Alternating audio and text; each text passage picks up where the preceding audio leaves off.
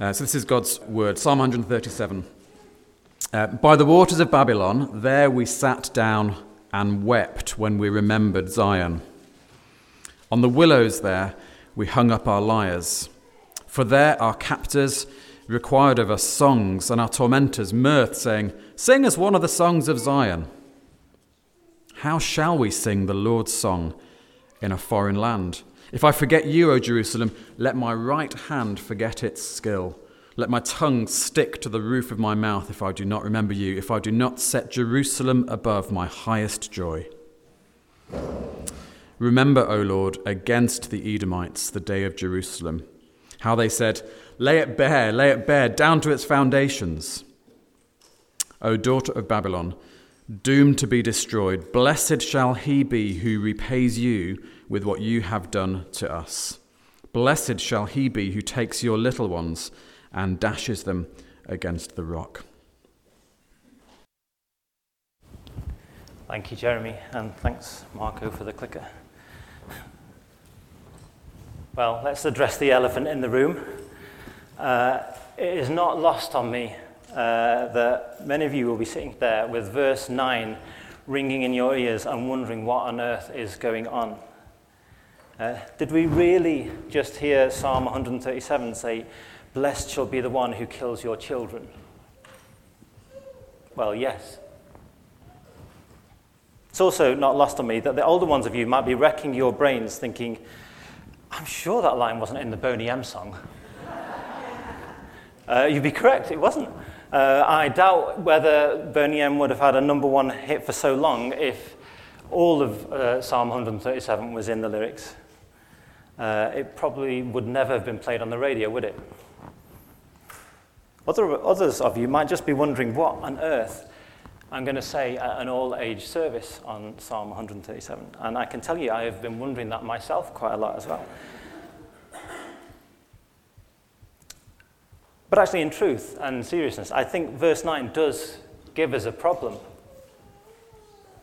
Not primarily because of its content, which I acknowledge is a shock to us, but because of how that content sounds to our 21st century, mainly British ears. You see, the problem that verse 9 gives us is that it can eclipse everything else that's in the psalm. And the danger is then that we potentially misunderstand what the psalm is about. So please bear with me. I promise we will get to verse 9.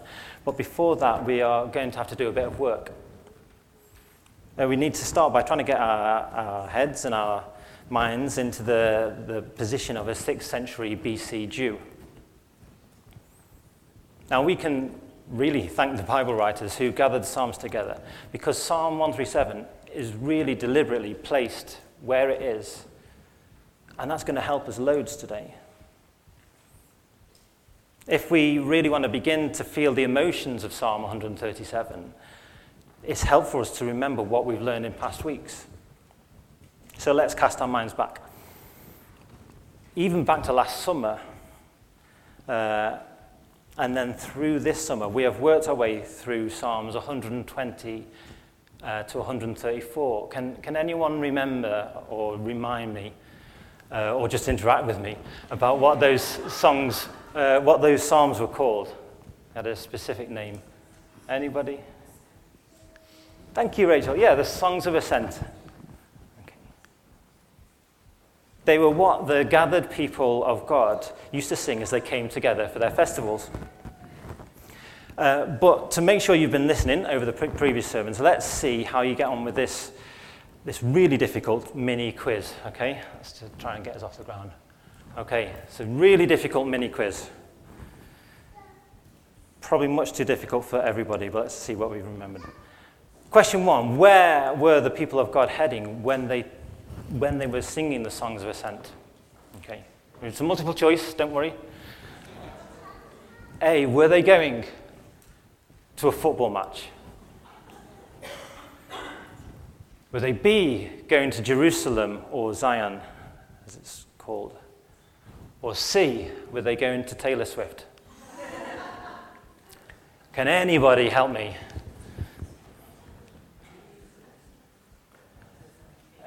Go on, Rachel. B, thank you. Yeah. Anybody can join in. It's all right. It's not just me and the two Rachels. Okay. Okay, question 2. What was in Jerusalem that was so important to God's people? Is it A, Wagamamas? B, Ninja Warrior? Or C, the temple? Yes. Thanks, Luke. Yeah, the temple. Absolutely. Well done. Well, 100% so far. Okay. And then question 3, final question, don't worry. What was so special about the temple? And I haven't got any clicks for this, sorry. But is it A, it represented God's presence with his people? So God's presence. Is it B, it's where sacrifices were made on behalf of God's people?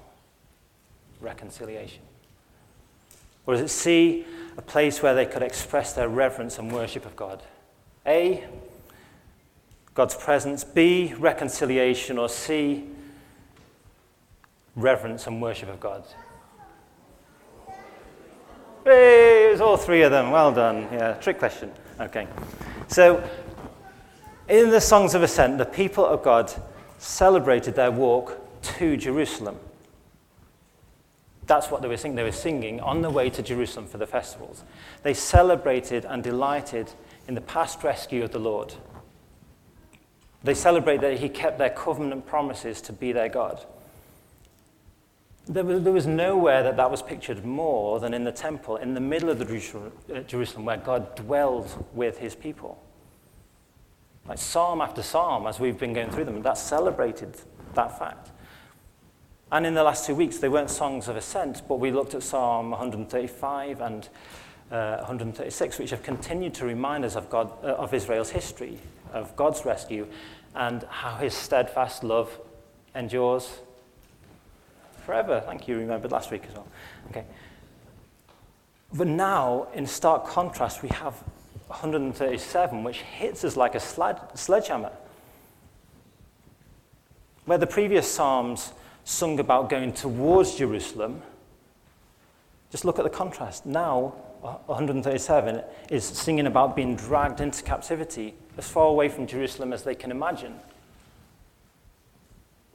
Where there was joy in the other Psalms, in Psalm 137, there is tears. Where there was singing, there's now silence, except for the sound of weeping. Where there was rescue from enemies, there's now torment and vile mocking. And where there was delight of future generations of children remembering the Lord forever, Psalm 137 describes of how their children have been killed. Rather than being a song of ascent, Psalm 137 feels more like a song of descent. It's a lament, a song to be sung together expressing the distress of exile. When God's promises seem to have failed, when evil seems to have won, and where there seems to be no justice. So if we begin to understand the reason for the song, we can begin to understand about the sense of what is written. The first thing that might strike us, and something helpful to notice, is that it is a song about not singing. A song about not singing, verses 1 to 6. The psalm looks back to the time when they've been defeated by the Babylonians and carried into Babylon in exile, whilst their neighboring Edomites looked on and laughed at them, calling for the utter destruction of Jerusalem. And straight away it's clear from verses 1 and 2 where we are. The writer tells us, by the waters of Babylon, as he poetically describes the memories of that time. Gone now are the days of joy and celebration. All that's left is sorrow and distress. The distress of being wrenched away from Zion. They sit down and weep next to the Babylonian waters, and they hang up their instruments.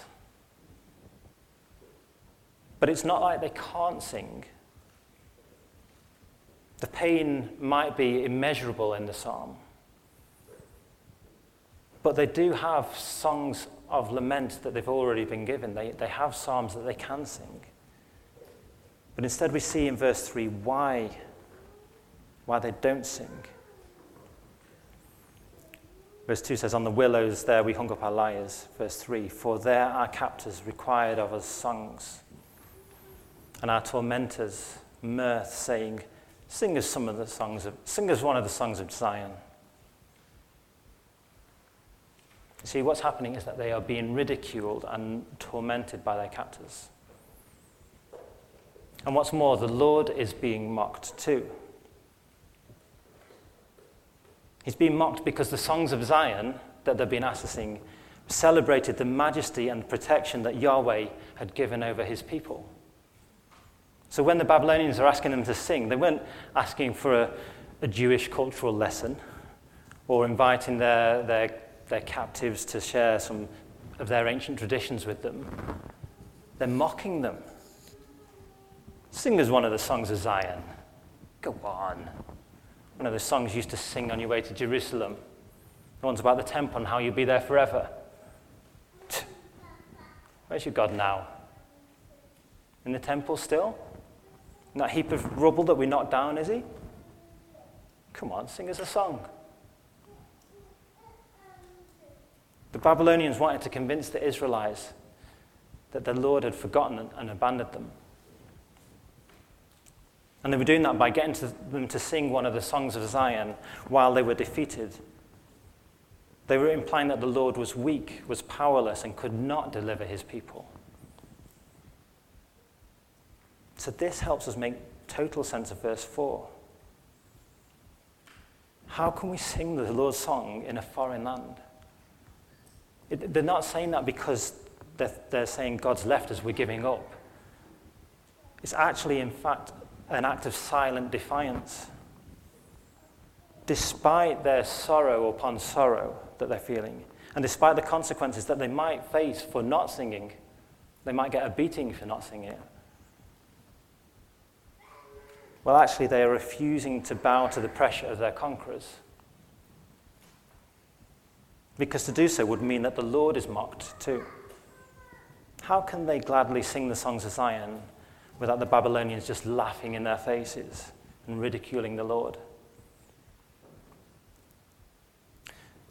But even though they're not singing, the psalm shows us that they do worship. Firstly, it shows us that by how they commit their hearts and their situation to the Lord. So let's have a look at verses 4 to 9, where they worship without singing. How should we sing the Lord's song in a foreign land? Asked the psalmist. If I forget you, O Jerusalem, let my right hand forget its skill. Let my tongue stick to the roof of my mouth if I do not remember you, if I do not set Jerusalem above my highest joy. Now, as bleak, as terrible as their situation is, the psalmist calls down a curse upon himself if he should ever forget the Lord's promises and goodness. Let's remember that Jerusalem is not just a physical city for him. It represents the place of blessing that God has promised them. It is the representative of all God's promises. Jerusalem is that picture. So if he forgets Jerusalem, if he doesn't set it as his highest joy, he says he'd rather lose everything than that. I will not sing against my Lord. Whatever is facing me, even in my darkest days, let Jerusalem, God's blessing, God's presence, be the highest joy in my heart. It's like the psalmist is saying, I'd rather lose everything than turn away from the Lord. For the psalmist, who's a musician, his hands, his tongue were everything. They were the most precious thing he could have from an earthly sense. They're everything to him.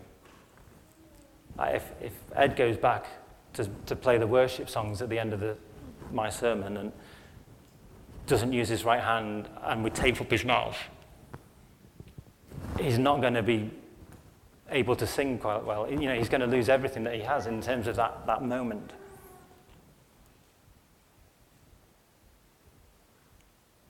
So the psalmist's hands and his tongues, they're everything to him. But he says there's no point in having them if his heart is not set on the Lord. The psalmist lays down on the line what is the most important thing to him. What's his highest joy, his greatest treasure? He orients his heart towards God's blessing and promises and says that whatever the cost, you're my God.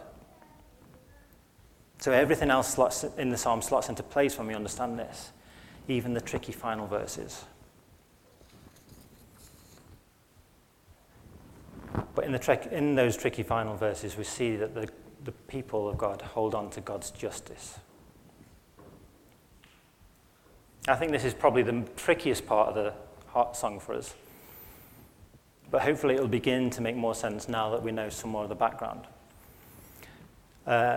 Before we go on then, let's have some chocolate. Okay.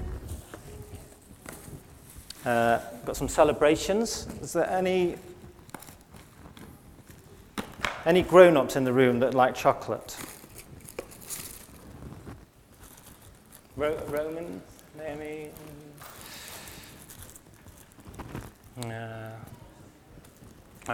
Ethan and Tom, can you come and help me, please? Roman, what's your favourite chocolate?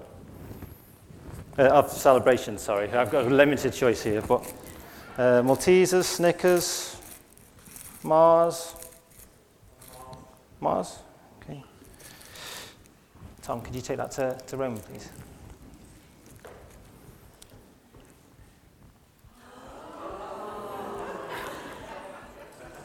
Anybody else? Any other adults want a chocolate? Rachel, what's your favourite? Bounty. Ethan, could you take that one?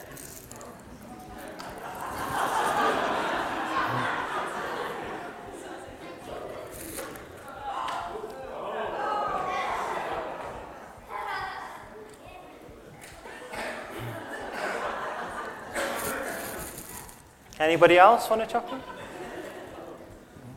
Maybe later. Maybe we'll have some later. Okay. So you okay with that, Roman? Yeah.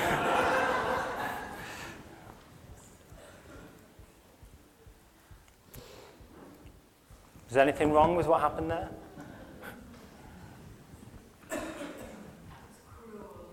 It was cruel. What do you want me to do about it? Anything? Should I do anything about it? That's a silly example, okay. But maybe it begins to show us in a tiny way, a silly tiny way, how we can feel when something unjust, even the tiniest unjust thing, happens to us. Now let's remember the psalmist. He has set his heart on Jerusalem, his highest joy.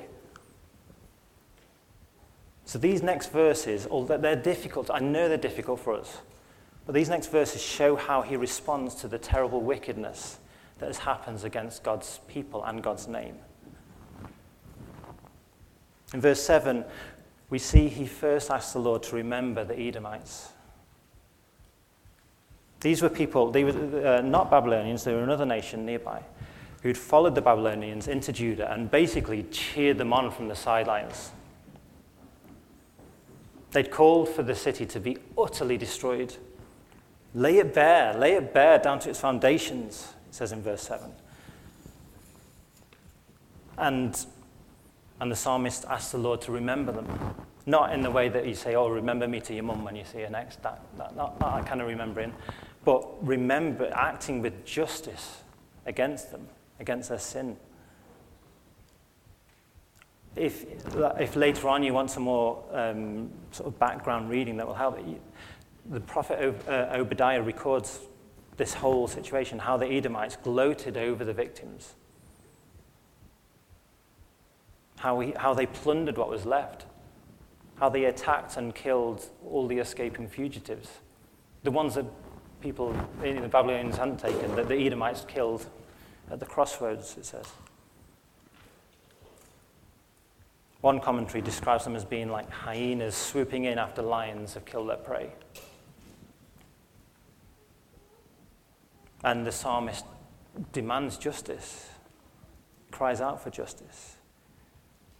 But then in verses 8 and 9, he turns his attention to the Babylonians, asking the Lord that they be dealt with justly too.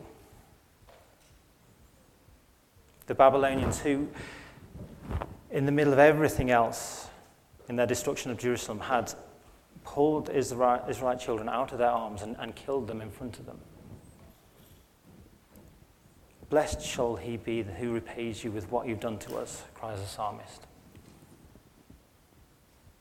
The killing of children was not something that was unique in this situation. It was an awful and common part of bringing terror to the nation that you were conquering.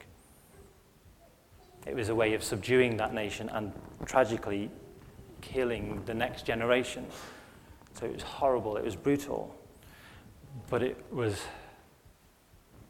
an effective part of warfare. I'm not saying it was a right part of warfare, but it was effective.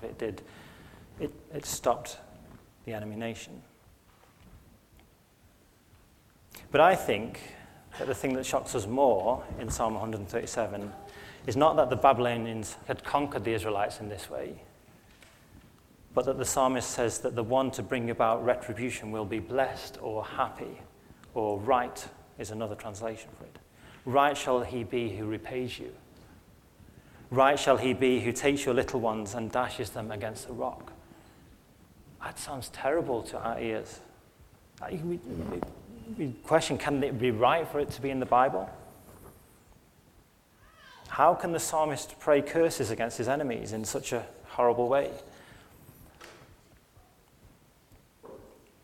Well, I recognize you might disagree with me, and I'll gladly discuss this over coffee with anybody afterwards.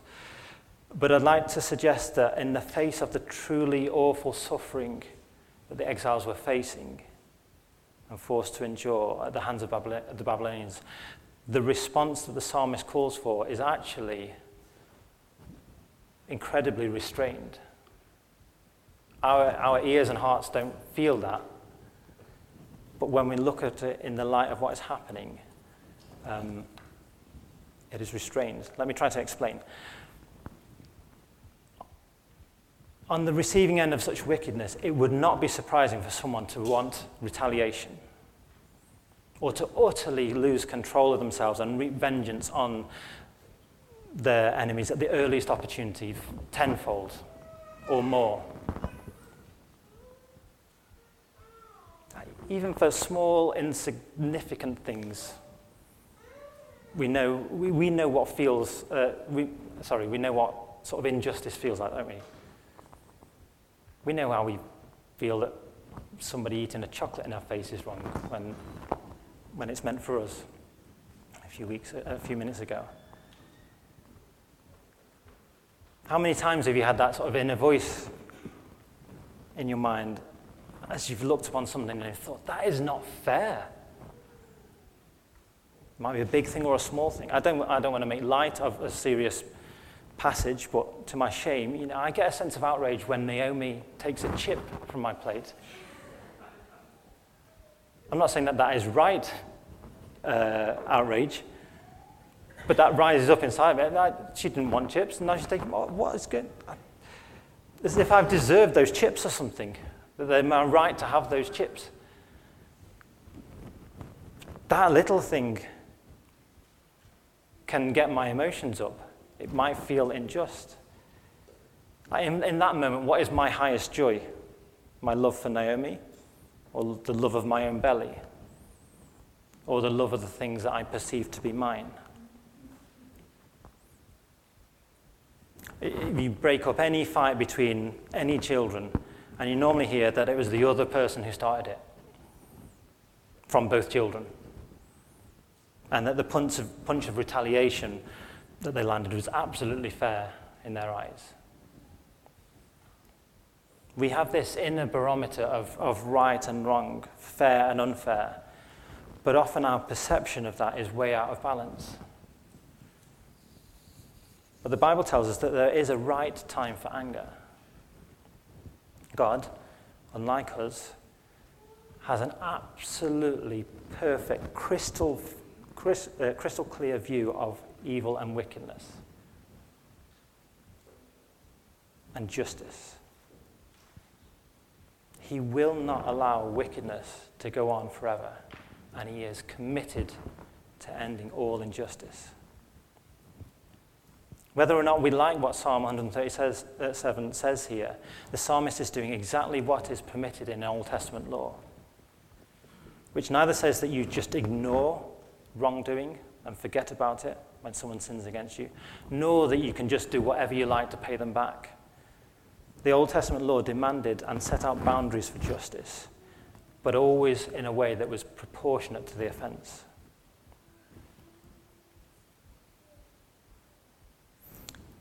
Here in verses 8 and 9, without losing any of the cry of anguish over the suffering they've endured, the psalmist holds back from taking things into his own hands. He doesn't take personal revenge, but calls out to the Lord and asks for absolutely proportionate retribution for the terrible evil that has been carried out against the people of God, Israel, and against the Lord's name.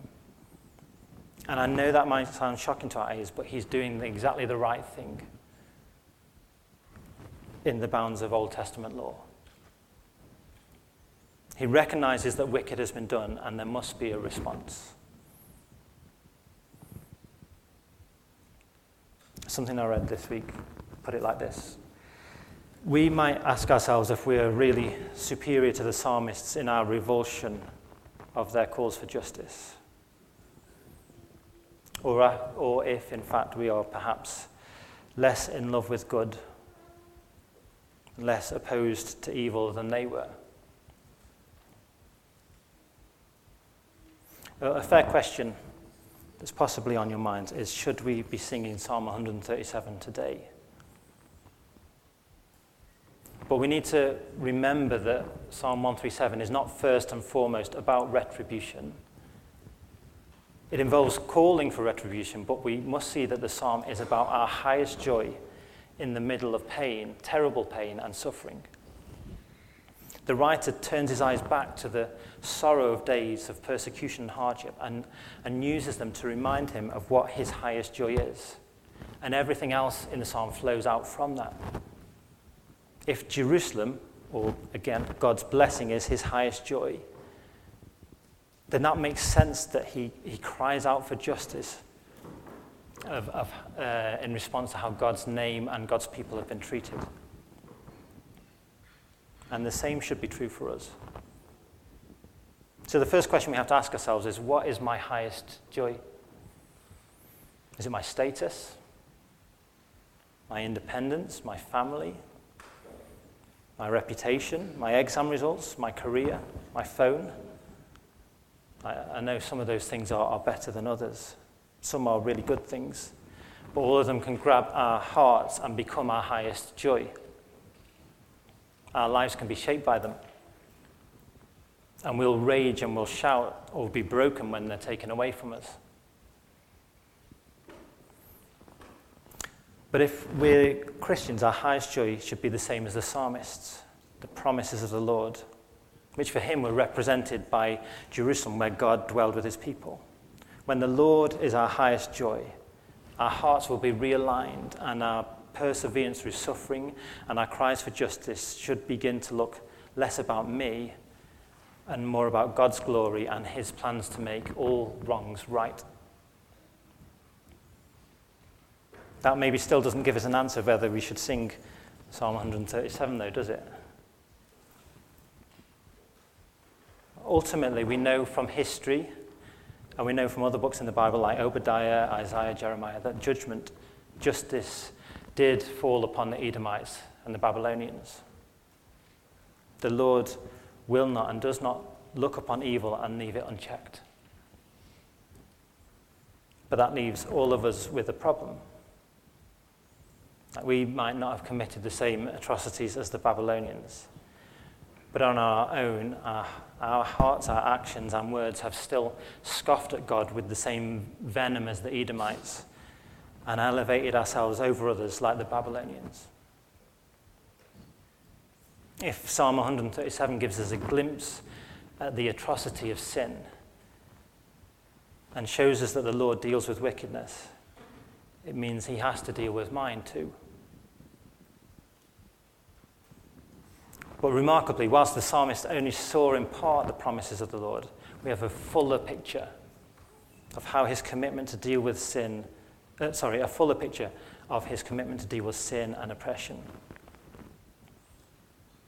We see that the Lord was so committed to deal with it that he came himself to deal with it. See, the extraordinary thing about the cross of Christ is that we simultaneously see two things at the same time. On the one hand, Jesus absolutely identifies with the broken and subdued people of God. He, of all people, would know the pain of being treated with shame and scorn when it was totally undeserved. He was the Son of God and worthy of all praise, but he was mocked and reviled by the people who should have worshipped him. The taunts of the Babylonians saying, "Sing us a song of Zion, where's your God now?" don't sound too dissimilar to the taunts of the Pharisees who looked up on him at the cross and said, "He saved others. Why can't he save himself? Let him come down now from the cross and we'll believe in him." Jesus fully identifies with the persecuted. But at the same time, we see his utter revulsion at wickedness as he takes every sin upon his back and feels the full weight of the wrath of God falling down upon him. He is dashed. He is cursed as he takes the just judgment for every sin. And as his persecutors hung him there, he cried, "Forgive them, Father, for they don't know what they do."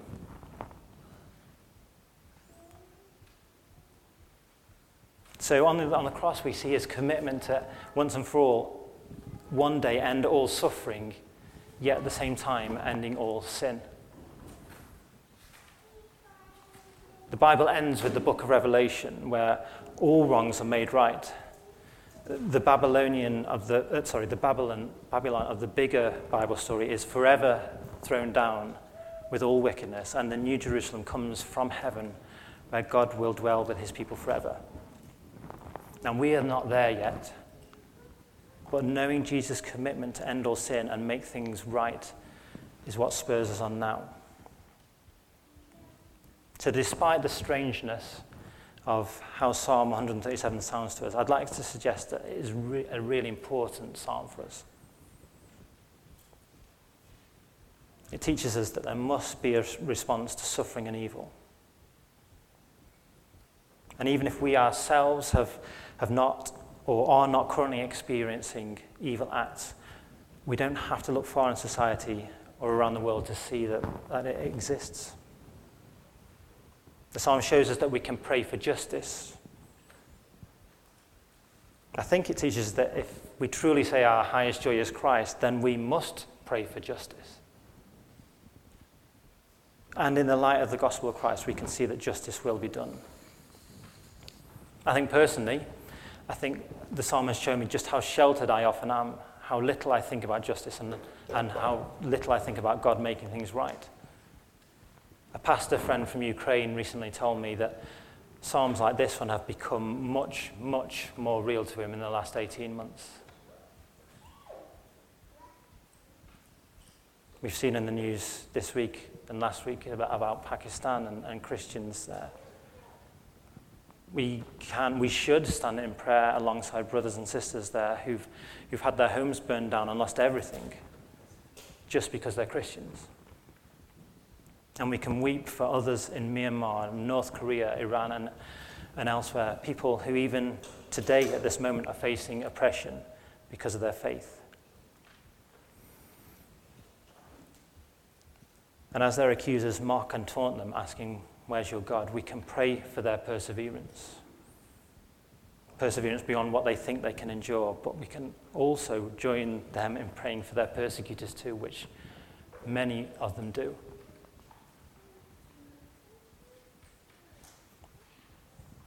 Just as a final consideration, we often pray, "Your will be done," don't we? We pray the Lord's Prayer nearly every week here. Yet the words are so familiar to us that they just trickle off our tongue. Every time we pray that, we are praying for the Lord's justice to reign, but we hardly think about it. So I'm going to pray that now. I'm going to pray the Lord's Prayer, and the band will come back up. And you can pray with me if you want, but I know normally we say it corporately. If you just want to listen and reflect on the words, that's fine with me. I'm happy just saying it on my own as people listen. But if you want to pray along, you can do. Let's pray. Our Father in heaven, hallowed is your name. Your kingdom come. Your will be done on earth as it is in heaven. Give us today our daily bread, and forgive us our sins as we forgive those who have sinned against us. Lead us not into temptation, but deliver us from evil. For the kingdom, the power, and the glory are yours, now and forever. Amen.